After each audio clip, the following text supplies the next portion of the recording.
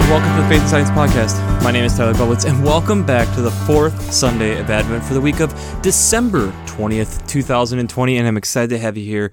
I'm excited to dig into this week's podcast, and it's exciting. We have made it through to this last Sunday of Advent, and if you're involved in the church, you probably know that this year's Christmas is a little bit different than a lot of other years, and it's probably pretty chaotic right now, just trying to figure out how everything's working and how everything is going to happen, and it's not quite like any other year this year, especially because of what's been going on with this pandemic.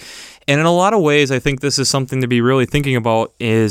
This is definitely a year that's going to be unlike any other. And as I'll probably talk about here a little bit during even Christmas, I think this Christmas is the most Christmas-like Christmas we've ever had. The churches are going to, for the most part, be dark a lot of times where there isn't just the joy and festivities.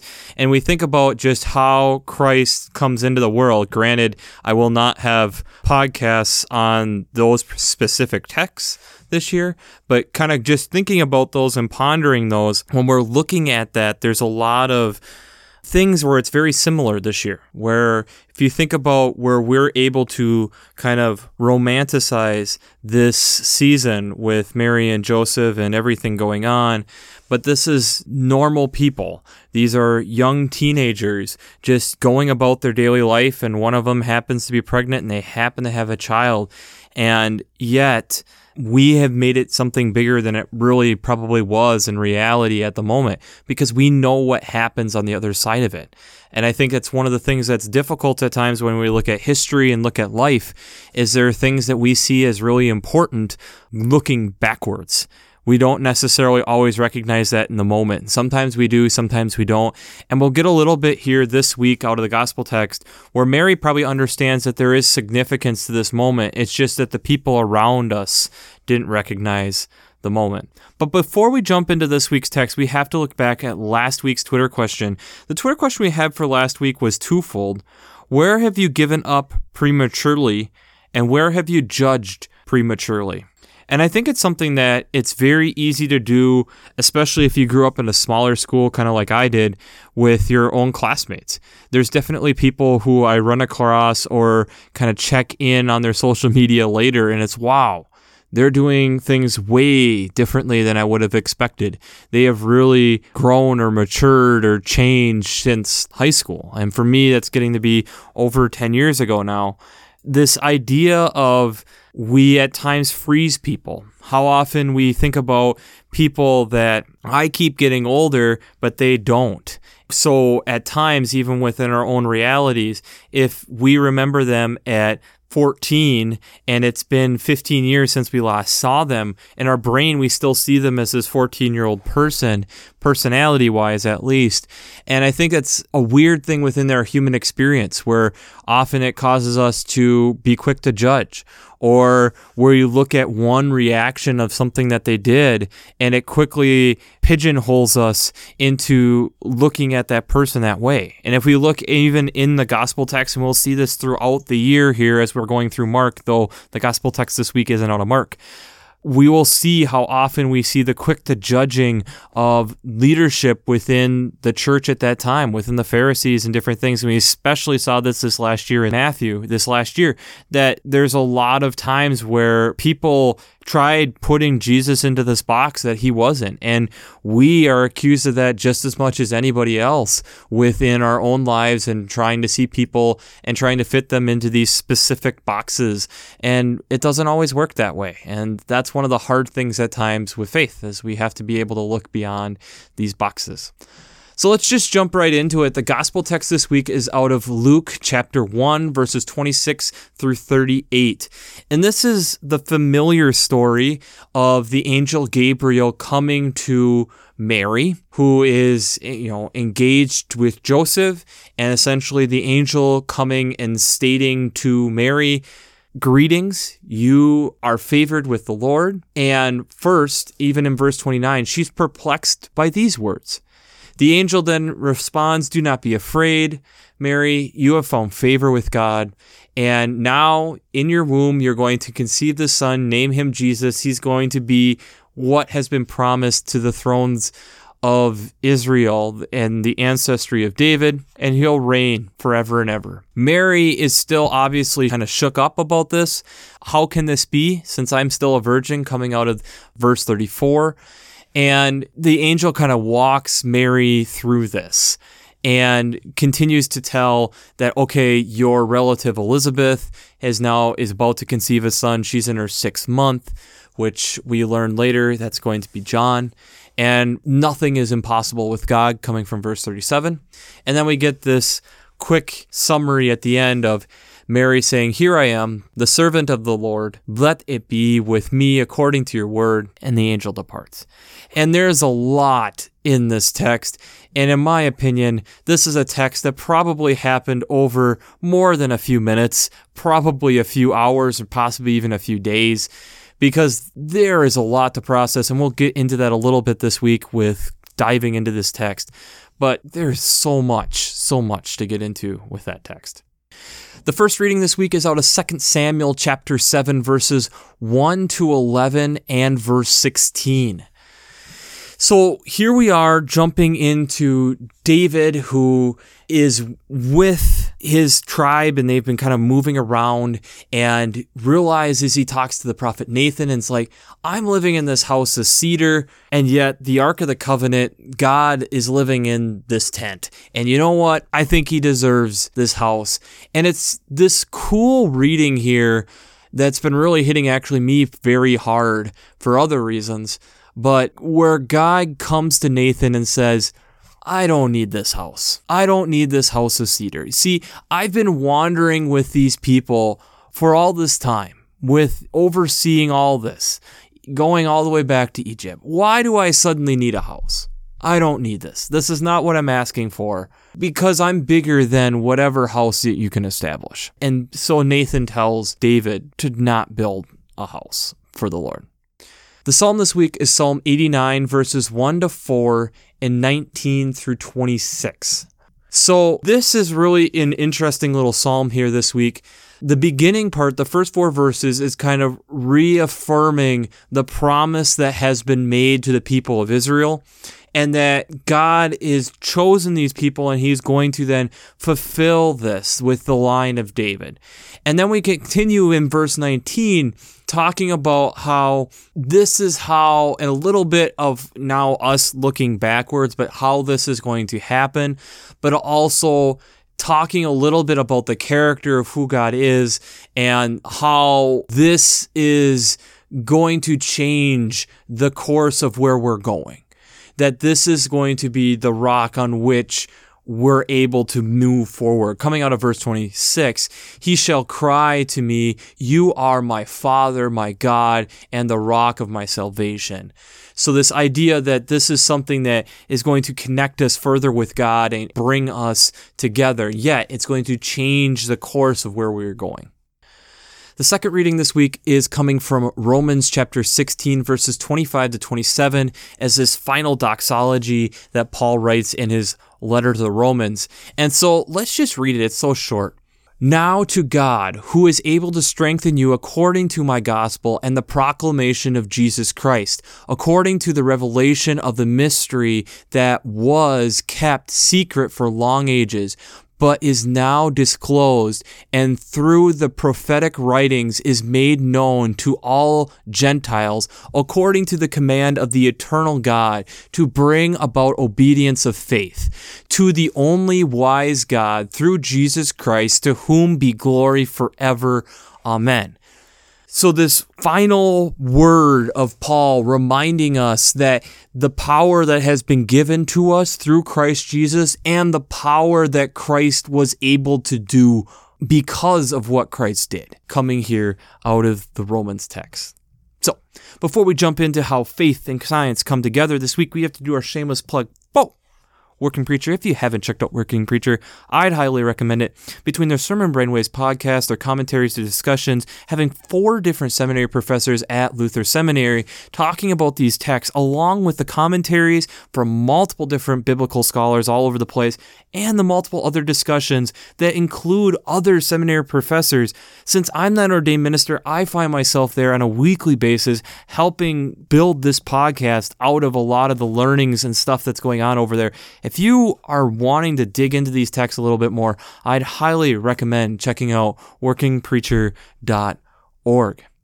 Let's, before we jump into this text fully, remind ourselves a little bit of what we have been talking about the last few weeks. We've talked about being alert and awake. We've talked about listening. We've talked about paying attention. We've talked about not judging. A lot of different topics like that. And in trying to listen and be prepared and thinking about what is God doing and being open and listening and looking for God, I look at especially the gospel text and the first reading this week, crying out, then you better be ready for change. Let's take a look at this, especially the gospel text, before we even jump into the science of this, because I think there's a lot of things we need to digest theologically here before we can get into the science. So first, here's an angel coming to Mary, right? Mary, from what we can estimate, is probably somewhere between 13 to 15 years old, something like that. This is a very young woman engaged to Joseph, right? These are Israelites. These are people of the chosen people of God, right? These are Jewish people. They have been told their whole life that we're following this, that God is going to come and make us a great nation. They have been told this throughout the whole Old Testament for the most part. It's the promises going back to Abraham that we have seen this line, this continuation. It's part of the reason for the value of the Old Testament to the Christian is seeing the promise of what God has made, so that when we get to our Gospels talking about who this person is, that we have the history of what has happened, right? So we have to put ourselves in the shoes of Mary, recognizing that this is what she has been told her whole life, that there is going to be this leader that comes. And when you are talking about making a great nation and they're fighting the Roman Empire at this point, they're thinking a big war hero. That's who they're envisioning. And now you have an angel coming and saying, first and foremost, God really favors you. God really likes what you're doing. Huge compliment in and of itself. A hard thing to process. And then the angel continues, and okay, do not be afraid, Mary, because I have more to tell you. You are carrying the Son of God, who will change everything, right? This is what has been promised to the Israelites for generations. And you're going to name him Jesus. Mary, in this moment, in my opinion, is having her whole world mixed up, just shaken up. You have been promised a great leader, and suddenly I'm carrying a child? And this child that I'm carrying is going to lead us in a new direction? And you're telling me this now? Like, why are you telling me this now? Why are you having this person come just as a child? Why isn't it already we're raising up a prophet and anointing a prophet like we did usually after they've at least grown some? Why are you telling me this now? And that's where, to me, when I look at verse 34, when she's like, how can this be? And there's a comma there, is part of her probably just processing all this and just probably spits out, since I'm a virgin. Because it's the first problem among many that are coming. And we get throughout these Gospels that have this introductory story mostly coming out of Matthew and Luke and a little bit of John. We get this very feminine side of Mary, and we hear this story, and you can see her pondering and trying to figure this all out, realizing that in the pondering, that this is now changing everything going forward. Everything that they have been told and that what they were assuming that meant has now been completely shaken up, completely changed going forward. We look at this in the text in the first reading out of 2 Samuel where David decides that we're essentially going to build a temple or build a church here. And especially this year where then God comes to the prophet Nathan and is like, I don't need that. I'm already with you. Why would you try containing me to 4 walls? I'm so much bigger than that. I've already been doing all this stuff. Why are you trying to make this specific place holy? And I think especially with the way the world is now in 2020 and the year that we've gone through, this text speaks so much. Where at times have we put this inordinate amount of value on a church building, which is just 4 walls in reality. That we see this is where God is, and forget that God is also outside those doors also. You have to remember when God is making this statement, it's changing the concept of how David is understanding God at this time. This changes how we understand relationship with God comes out of this text and how he's just with us. He wants this relationship. I don't need a building to do that. And thank goodness, because otherwise 2020 would have been extremely difficult. So how does this all come together with science? What is the science tie-in? Tyler, you're a good section of this podcast. Well, there's a couple ways that I see that this year, and one of the big ones is volcanoes, right? But we first have to understand how volcanoes work. Technically, how volcanoes work is you have the earth crust, so what we're standing on, the weight that we have a downward force, right? Gravity pulling us down. And inside the earth, we have magma, right? And that's pushing upwards. So the technical terms is lithostatic, which is our gravity pulling us down and on the Earth's crust, pushing us down, versus magmastatic pressure pushing up. And they're in this fight. And what's in the middle is the rock strength, really the true crust of the Earth right there, holding this all together, right? And how volcanoes happen is that there are changes within that. So, for instance, if we have ocean water getting into the magma section, which isn't uncommon. It happens. There's a cut into the earth and the water from the ocean gets in there. This cools the magma, which then allows for more pressure to be able to build up within the sulfur and water bubbles, essentially just like in a soda. When you shake the soda a little bit, you get that little bit of extra lift, the buoyancy of that. And that's what, with the cooling of the magma, allows for more buoyancy. The other thing is you can have another magma pocket open up so you get some additional magma pressure. And that's one way that these volcanoes can happen. But then there's the two that the amount of earth that we have above it just starts to crumble away. Like Mount St. Helens, that was one of the big causes of that. There was less there through erosion or that we've been moving it, and suddenly now there's less weight. It throws off this balance and suddenly it allows it to go. And the final one is just that the rock strength of holding this balance in between finally gives way and it pushes, so it allows things to just push through. Why do I bring this up?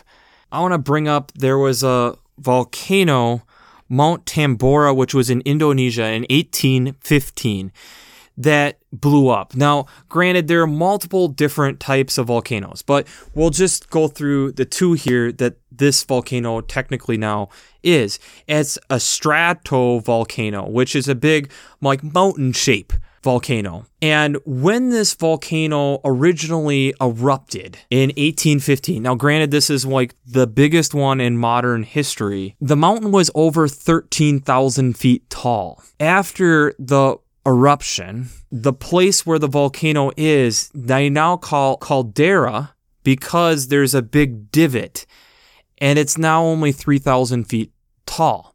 The big thing that volcanoes do, not only do they allow and put gases up into the atmosphere, which is arguably why we're able to live on this planet, because it helped develop the ozone that we know and helped give us an atmosphere to be able to survive here on this planet, is one of the contributing factors and one of the possible reasons that we're able to survive here. but also it changed the landscape. We often look at volcanoes as just pure destruction, but we have to remember that volcanoes are also a big creator. They create rock. The magma, when it comes up, becomes lava, is a word that we use once it surfaces, and it creates new rock. The ash and gases that come up, it creates an ash, and the ash gets into the soil and provides nutrients for plants to grow. This volcano going off at Mount Tambora changed the landscape of that area, and it was hard for a period of time. But it changed everything for the better. It provided nutrients for the soil to grow. It provided the change in the area, but things were able to come back. But it changed the landscape forever. It's one of the things that we have to remember and contemplate as we are doing things and looking at things with faith. When Jesus entered the picture, things changed forever, just like a volcano changes the local environment and potentially, depending on how big the volcano is, even a larger environment. It's one of the things that actually they're very concerned about with having climate change is having less lithostatic pressure, less downward force, and that with the glacial melt, do we suddenly have more volcanoes going off in these new glacial melt areas? I'll attach 2 really good videos talking about this down below. I'd highly recommend checking those out. One's from TED Talks and talking about that, and an additional one from National Geographic. Really, really good videos, and they help guide me to be able to talk about this. The other video that will be down there this week, again, I would recommend, and if you're wanting to just skim through it, check out the second half of the video. And it comes from Mark Rober. If you don't know who Mark Rober is, I would highly recommend checking him out. He used to work for NASA and does these really fun science videos, but once a year tries to show how science works together for the betterment of humanity. And he goes through in a video from 2019. It's kind of funny because he briefly makes a call out to talking about the next pandemic, and essentially he didn't realize how close we were. But talks about water quality and how, in this case, Procter & Gamble was making these pellets to be able to put into dirtied water and being able to cause the water to separate. And then has a short discussion with Bill Gates talking about what is the value of this and why. And one of the things that Bill Gates talks about is the value of when you're able to take and make these types of changes where suddenly people don't have to be worrying as much about water quality, that they're able to just collect water and do something to it to make it potable. And making these improvements from the low of the low, the third world countries, to develop them to be able to be something. It allows to raise the good for all of us, right? And brings us back around to this idea. If you talk to people around the world, a lot of people would say the smartest person ever was Albert Einstein. And the argument that you could have is that's just the name of the person that we know. Very well could have been someone else, and they were just never given the capabilities, the possibilities to be able to become this great person because they were worried about these other things. And that worth working hard to raise up the level of what humans can do, it helps better all of us. To me, when I think about this and ponder all this and think about the change of like what a volcano can do, or looking at and thinking about the change if we raised up what the lowest of the low actually meant in our global community to something that's higher, where everyone's educated and where we are able to have clean water for people to drink, and that it helps them, where we're more connected and being able to work together. What does that actually mean for our global community? It's not that much different than what Mary was pondering, what Mary was understanding, what Mary was digesting here in this discussion. The idea of that this is changing how I understand the world around me. This changes how I understand the stories that have been told to me. This changes how we move forward. We get that in the first reading this week on how David has this idea that we can contain God, and God's like, I don't need that. I'm already around you. I've been working, and I've done this on purpose. I'm wanting to have this relationship. I'm wanting to build something with you, and it's not a physical structure. I'm already with you. Put your time and work and the effort into something more to further the kingdom than building me these fancy temples. Even in the Psalm, it's the reminder of the covenant that God has made. But then when we read it from this perspective and understand that here's the blueprint of what's going to happen, but we have to remember it's very easy for us to think we understand what that means. Think we put our own interpretation of what that means. The people of Israel interpreting that they were going to get this war leader as Christ, what we know is now as Christ, as the leader of the Israelites to raise up this great nation, and that's not what he was. This understanding that here's what this is going to mean, but it doesn't necessarily mean it's going to be in the way that you expect.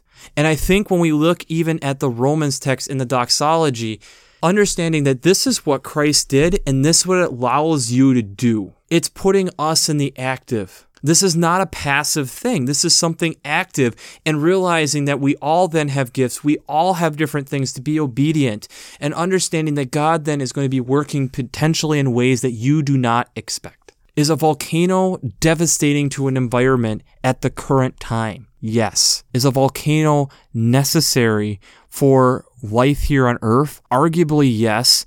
Is a volcano also going to be helpful in turning over the environment to help it to be fruitful in the future? Yes. Jesus entering the world changed things forever, and the projection on where we thought we were going and where we were actually going was much different, and it's that moment we realized that.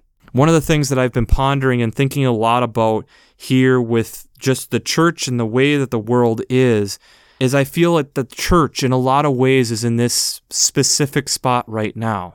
And I would argue, in my opinion, in the next 5 years within the church, there is going to be and has to be as much change as there has been in the last 50 years in order for the church to continue to move forward, to survive. Because we are in this moment of this year has opened up so many different things. We are suddenly doing church in a way that we had never expected to. If you told us a year ago at this point that we would be doing Christmas for a lot of us online, they would have told you you're nuts. There's no way that's happening. And yet we've been thrown into this just like Mary, that we are suddenly on a different projection. How often when a volcano explodes, it's not necessarily part of the calendar, not necessarily part of what we were expecting, or the time where people go through to help being able to elevate the lives of others isn't exactly what they're expecting, but they're thankful for it. It changes their projection on where they are going. Are we as Christians allowing God to redirect us? That's your Twitter question this week. In this Advent, are you allowing God to redirect you? Are you allowing God to redirect us as a church? Because that's where we are at. We are at this place where things are changing. Just like Mary getting this announcement, just like David being told, no, I don't need a building. I've already been with you. Why do I need a building? Brothers and sisters, that is where we are at. We don't need a physical building to be the church. We have to understand that and wrap our hands around that and understand that sometimes things are going to be crazy and suddenly the landscape is going to change, just like what we are going through right now. The landscape is changing. Are we going to recognize what now the landscape brings that now provides us new opportunities? Or are we going to try making a landscape that's no longer the way that it was prior to the eruption, and try making it into what it was, and understanding that that's difficult now, and that's maybe not the way that it should be? There's certain things that probably will remain the same, and there's certain things that probably now need to change, and that's okay. And when we look at what Mary's life was, pre-Jesus and post-Jesus, we can see that. When we look at our lives right now, and I feel in my bones, when we look at where the church is right now, we are now given this opportunity. And what are we going to do with it? It's an exciting time. It's an exciting time to be able to see that nature does this type of thing all the time. And it's an exciting moment to realize that the church is in the same exact spot. Are we going to allow for that? Are we going to allow ourselves the place, the space to do that? Are we as the church going to be able to do that? Are we as individuals in this Advent season going to allow ourselves to do that? I really hope so. Because especially this Christmas looking different than any other year that we can remember, it allows our minds to reimagine what this season of Advent is really about and what this upcoming season of Christmas is really about. A life-changing event. A moment where things directly made a right turn abruptly. And yet, it was for the better. I think we can all say that being on this side of the cross. So, we'll wrap this up as we always do. I pray God blesses you through your faith and amazes you through science.